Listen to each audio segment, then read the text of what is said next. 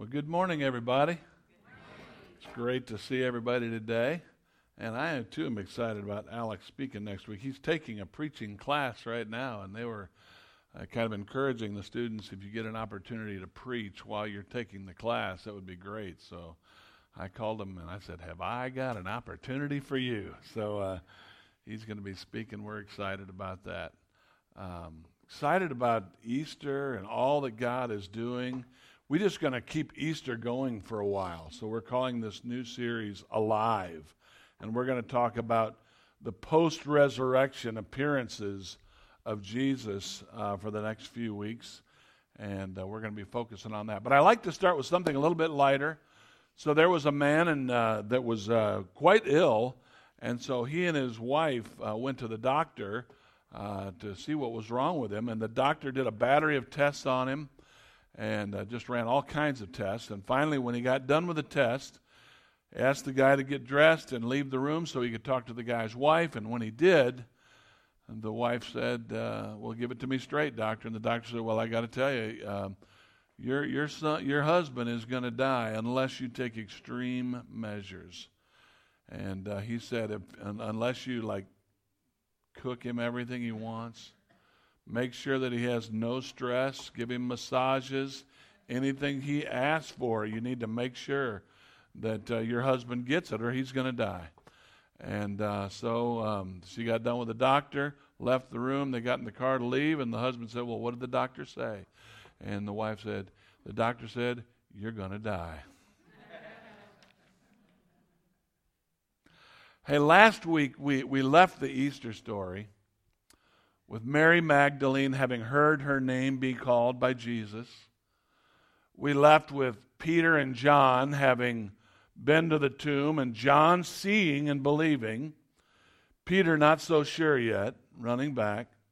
So what do you do after you've had a resurrection experience, and it's later on in the evening, and we're going to pick up the story in John, the 20th chapter, verses 19 through 29. This is Easter Sunday night. So what do you do after you've seen the resurrected Lord? You do everything that we would do.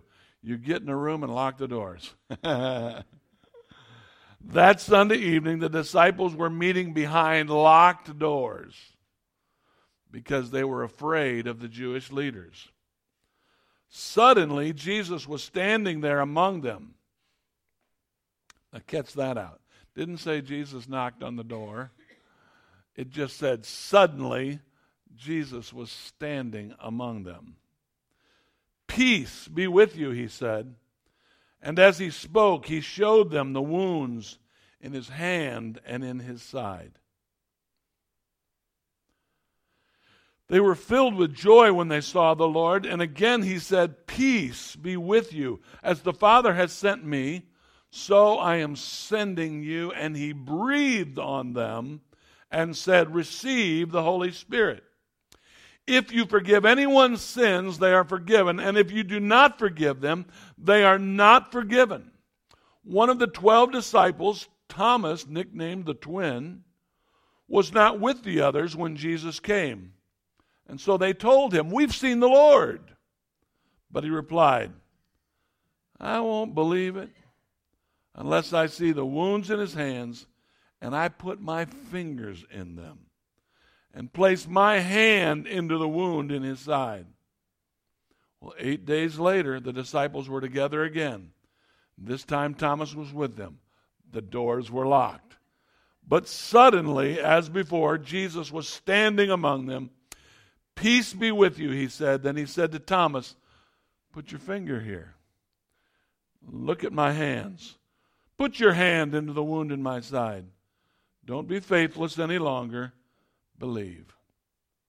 My Lord and my God, Thomas exclaimed. Then Jesus told him, you believe me because you've seen me. Blessed are those who believe without seeing me. Have you ever told somebody something and they didn't believe you? I was thinking about when my brother had their first baby. We were part of this denomination that the head of the denomination was kind of like our pope. I mean, he was he was like a celebrity in that small denomination we were in, and everyone knew of him, and when he was around, it was a big deal. Well, my wife was married to a lady that was from royalty within that little denomination. Not the head of it, but her dad was the district superintendent of Arkansas. So the head of the denomination calls my brother Paul to congratulate him on the birth of his baby. And so Paul answers the phone and he says, "Hello, this is Nathaniel Urshan. I've just called to congratulate you on the birth of your baby." And my brother Paul said, "Yeah, right, and I'm Ronald Reagan." And he said, "No, this really is Nathaniel Urshan." And he said, "Yeah, and this really is Ronald Reagan." And they went back and forth for a little while until my brother was finally convinced, oh my goodness, this really was the head of the denomination. It's frustrating when someone doesn't believe you when you tell them something. We were going to dinner the other night with Natalie and Ben, and I said, "I heard about this new Asian fusion restaurant that's on the south side of the river." One of my Uber riders told me about it. Said it's this, and when we were going to a Chinese lights festival, so we thought it'd be cool to eat Asian food. Heard about this Asian fusion restaurant. Well, they'd seen the house. It's a restored house on the river. Nothing about the house says Asian fusion. It just says restaurant. And so my son-in-law was gigging me. "Yeah, right. It's not an Asian. It's not an Asian." And I'm like, "Okay, I'm just telling you what they told me. Said it was Asian fusion." They're laughing their heads off at me. This is not an Asian. But we'll check out the restaurant anyway and see what they got. So we get to the restaurant. We get there, and on the menu, it's all Asian food. And so the waiter come by, and I said, so Ben could hear me, "Would you describe this as sort of a Asian fusion restaurant?" He goes, "Yes, that's exactly what I would call it." And I just said, I thought of that when I thought about this Thomas story where Thomas didn't happen to be there, and he doesn't believe. In fairness to Ben and Natalie, I haven't been right about everything in the past, so they had reason to not believe me. But not because I lie, I just sometimes don't remember correctly. So not only are they in this upper room with the doors locked, but they're having a meeting, and I'm wondering what's on the agenda at the meeting. What do you talk about on the night that John, he believes, Mary has come and told them, "He said my name." And so they're having a meeting, and I'm imagining things at the meeting being said like, "Keep your mouth shut. Don't say anything. Don't tell anybody." They're behind locked doors. You see, in my imagination, if Jesus simply dies, eventually the disciples are going to be okay. Because Jesus dies, all of the uproar about Jesus finally dies down. The disciples can go back to fishing and go back to their lives. But if Jesus is alive, all bets are off. And it's a whole new world.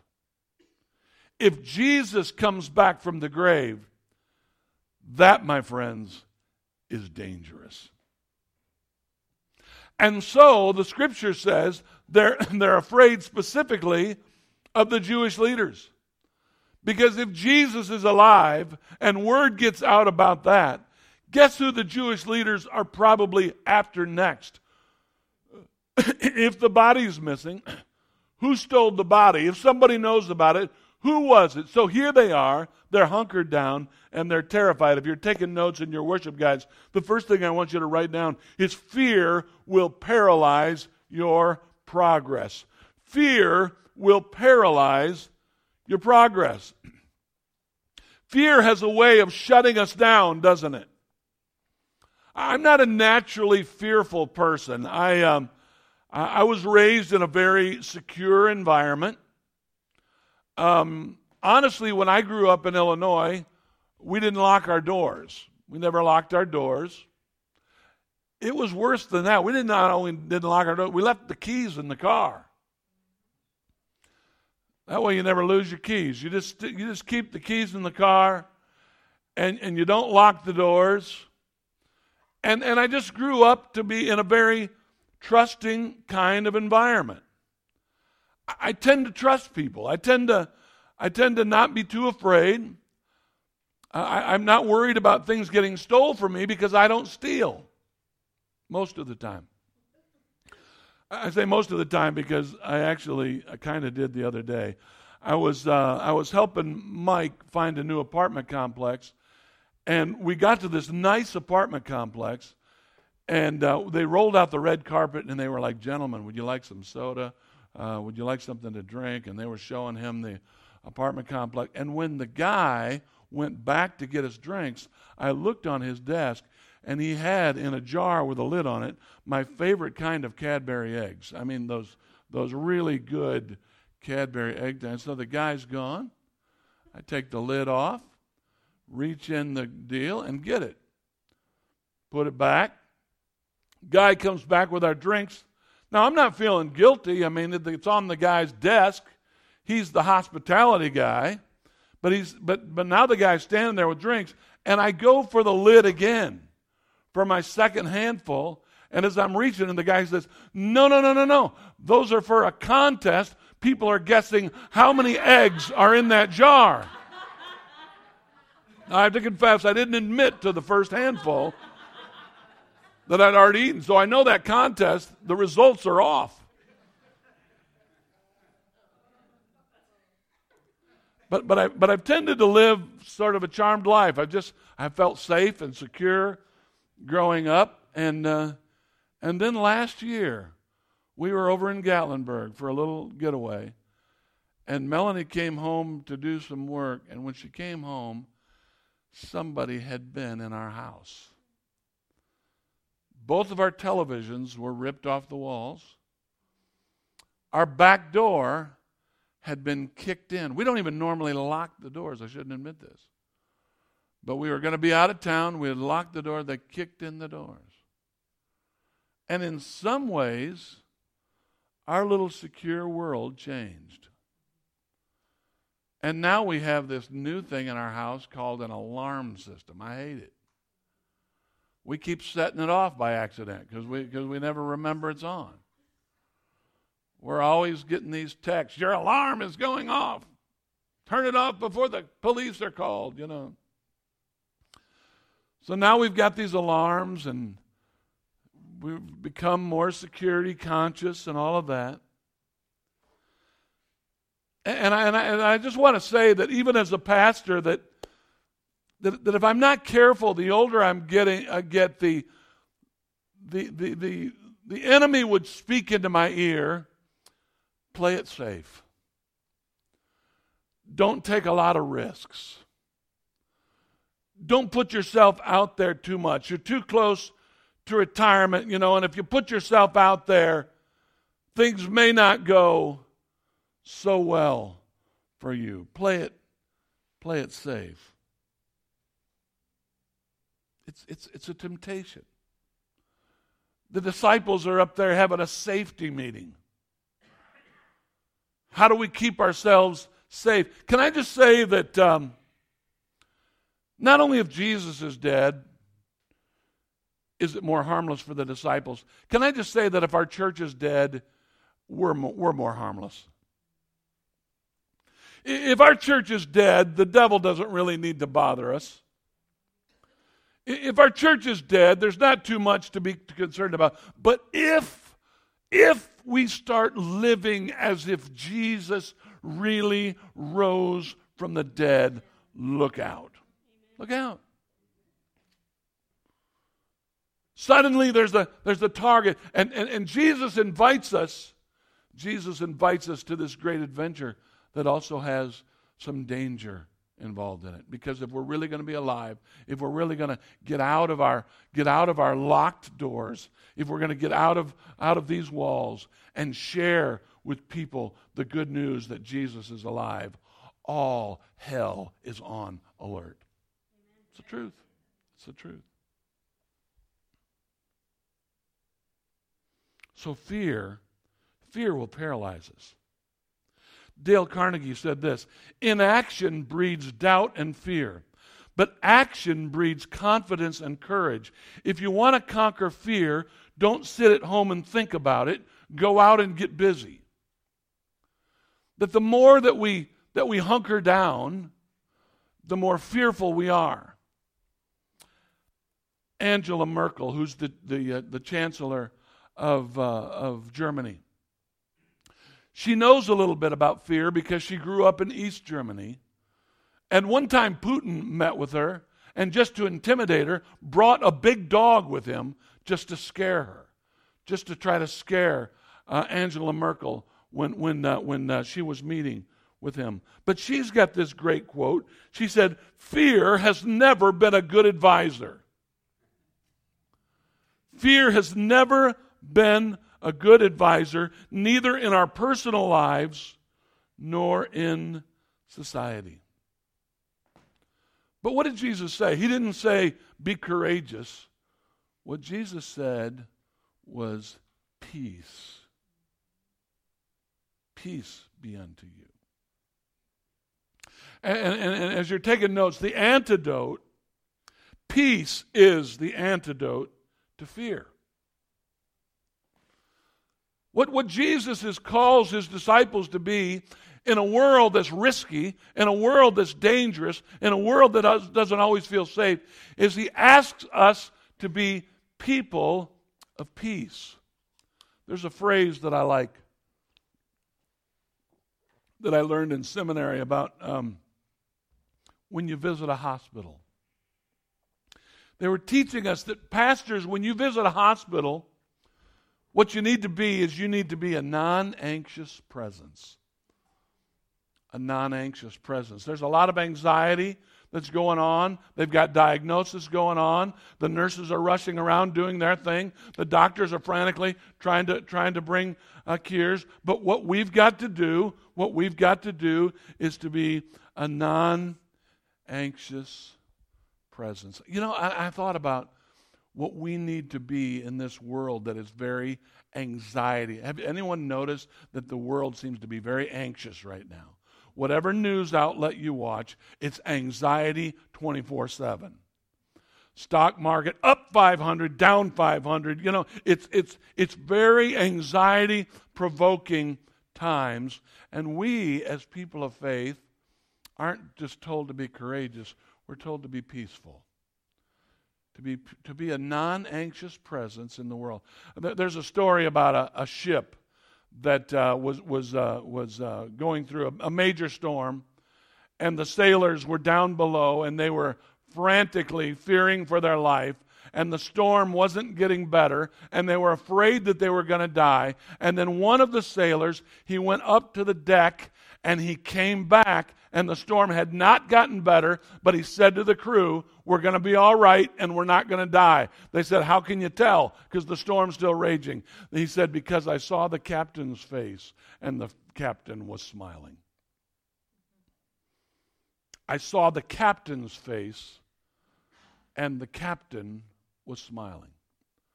I think it really behooves us, church, that in a world that's full of anxiety, Jesus comes into their security meeting, and the first thing that he says to them is peace.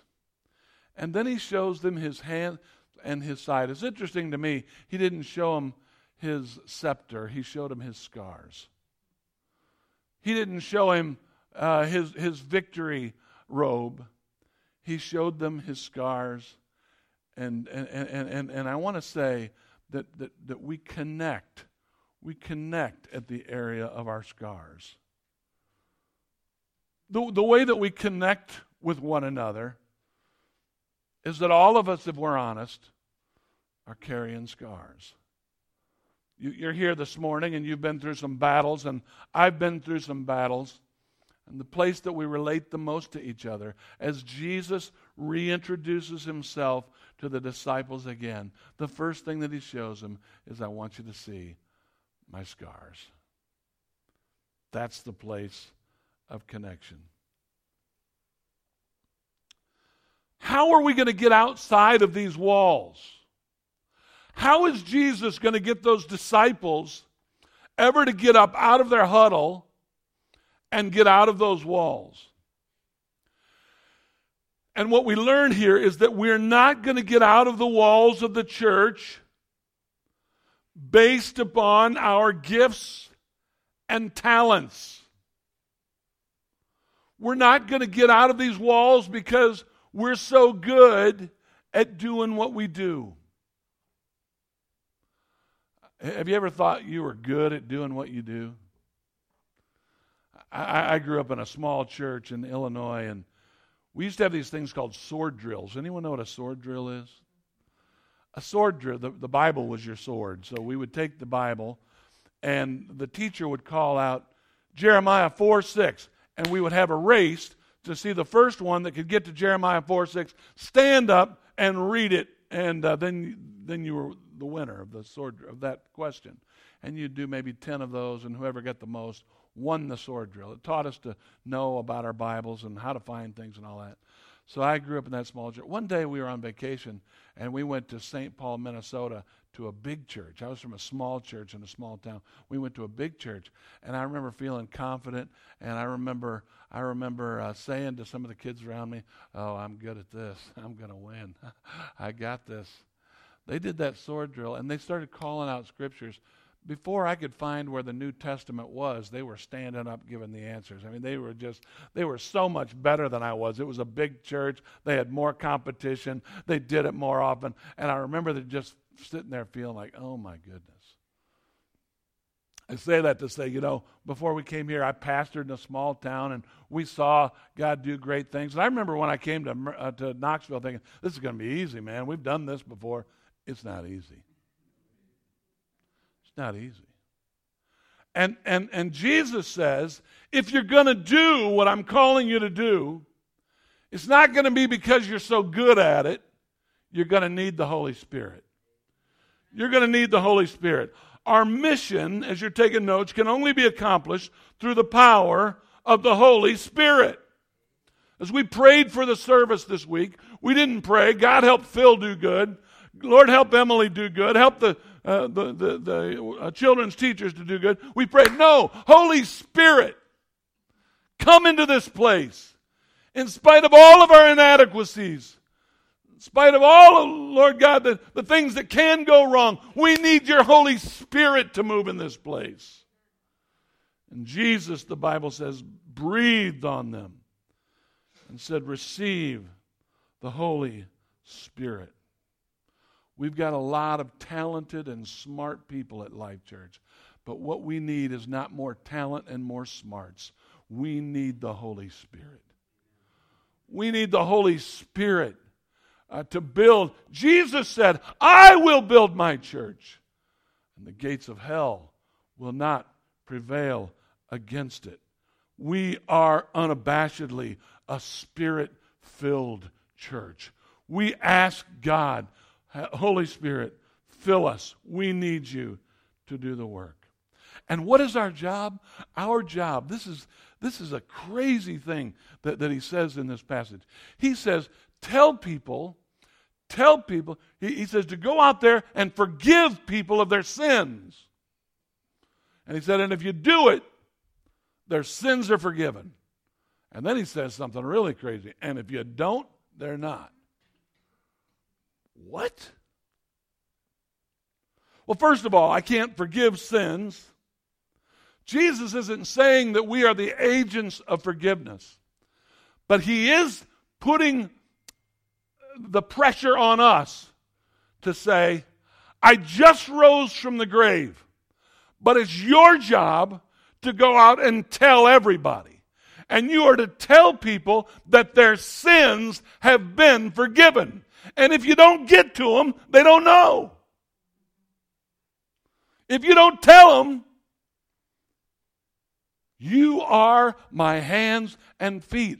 Our job, church, is to go out, is to not to stay inside these locked doors and hunker down until Jesus comes back and takes us away. But He invites us, hey, I'll be right back in a minute. But He invites us to go outside of these doors, and He invites us to tell a world that's out there, your sins have been forgiven. Your sins have been forgiven.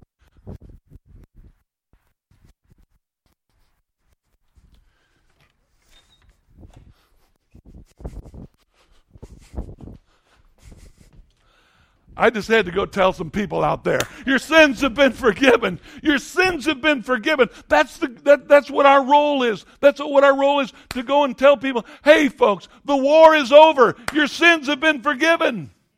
To get outside of these doors and to let the world know that. Not just hope that they might come in to our locked door meeting and appear among us. But our job is to go out and let people know the good news. You know, I was reading something kind of crazy last night. A guy named Hiro Onoda, a Japanese intelligence officer, stayed on his little Philippine island for 29 years after World War II, still trying to defend his island. Still trying to defend his island and still fighting World War II. There was actually some pamphlets that fell from the Allies saying that the war was over, but he thought it was a trick. He didn't believe it. For 29 years, he continued the war. Finally, an adventurer came to his island and saw the guy. And he said, hey man, give it up. The war's over. And you know what he said? He said, until a superior officer comes and tells me that the war is over, I'm not going to give up my post. And the story went on to say that they flew one of the officers from the military that went and found this guy on the island and said, at ease, son, you can go home. The war's over. Our job, church, is to let people know that the war is over. Our job, church, is to let people know that Jesus Christ is alive. We're not just like trying to make this little part of society where we've got the Christians in our corner, the atheists in their corner, and everyone believing something different. We are to be radical people that are filled with the Holy Spirit, that walk out of this place and we say, your sins have been forgiven. Hallelujah. And then he says, and if you don't do it, what do you mean? Jesus didn't die for them? Yes, Jesus died for those people, but he gave us the Great Commission to go out and to tell everyone, and it's our job. And let me just tell you something. If we don't tell them, they may never know that the war is over. Amen. 2 Corinthians 5:19 and 20 says, God was reconciling the world to himself in Christ, not counting people's sins against him, and he has committed to us the message of reconciliation. We are therefore Christ's ambassadors, as though God were making the appeal through us. We implore you on Christ's behalf, be reconciled to God. Isn't that amazing? That Jesus has given us the spirit of reconciliation, and that we are to be God's agents to tell people the war is over. Your sins have been forgiven. Amen.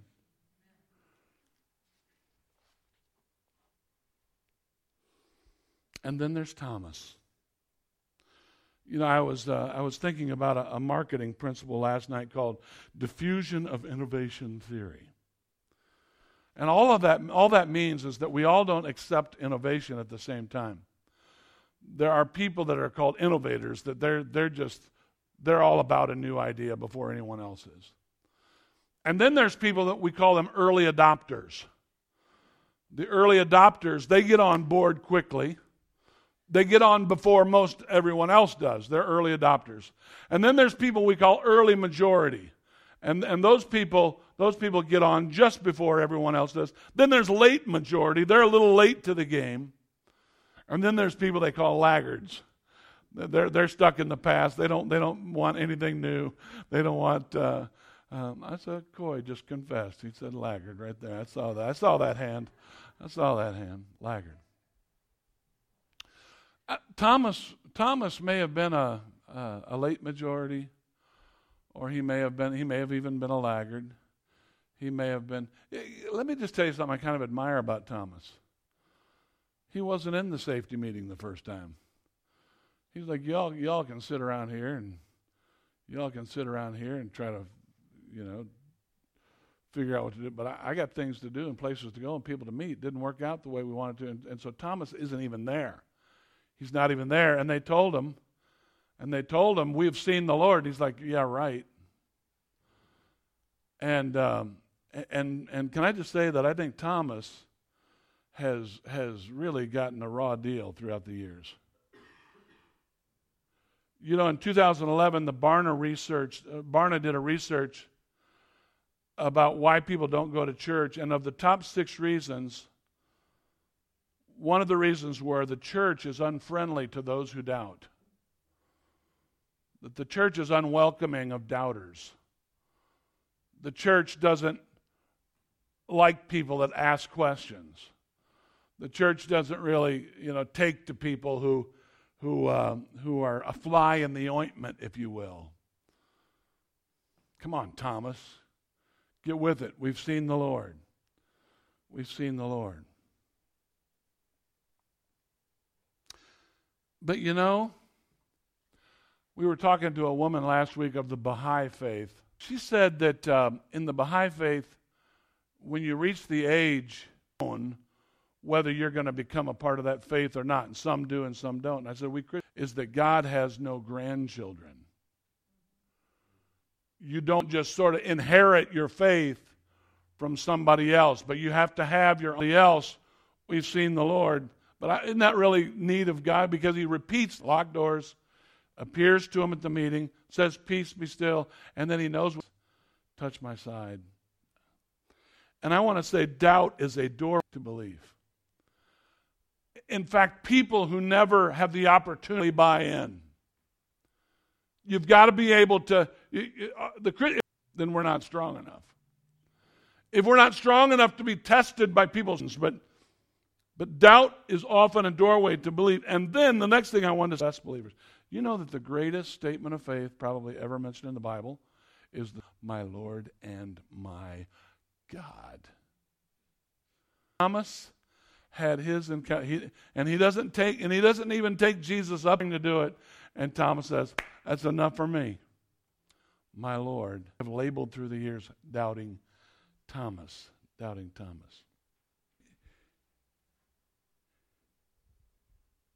I think we attribute when he says, "Blessed are those who do not see and yet believe." Can I give you another interpretation? So John's telling the story of Thomas and the disciples and all of that. Almost like this. John is reading us here at Life Church in 2000 there on that night of the resurrection, and then 8 days later.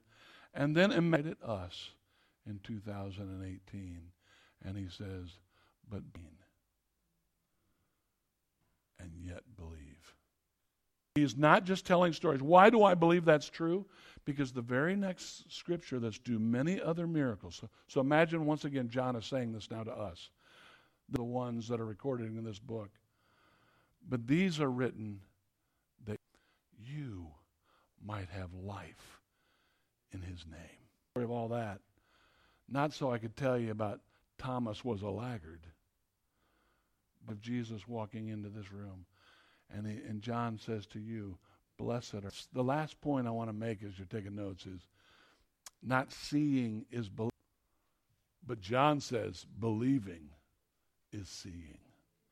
My wife comes from Missouri. They call that the show me state. Show me. No. Our friend Eula on sabbatical up in Johnson City. He's writing.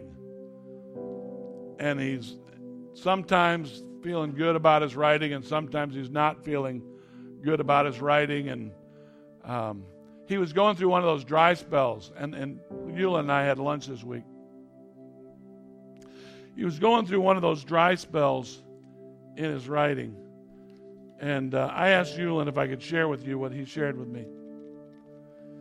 So Yulin texted me last night and said, I'd love for you to share it. He said, I was frustrated about my writing, which I consider for the Lord was going slowly. I need some help. At my age, will I live long enough to get this done?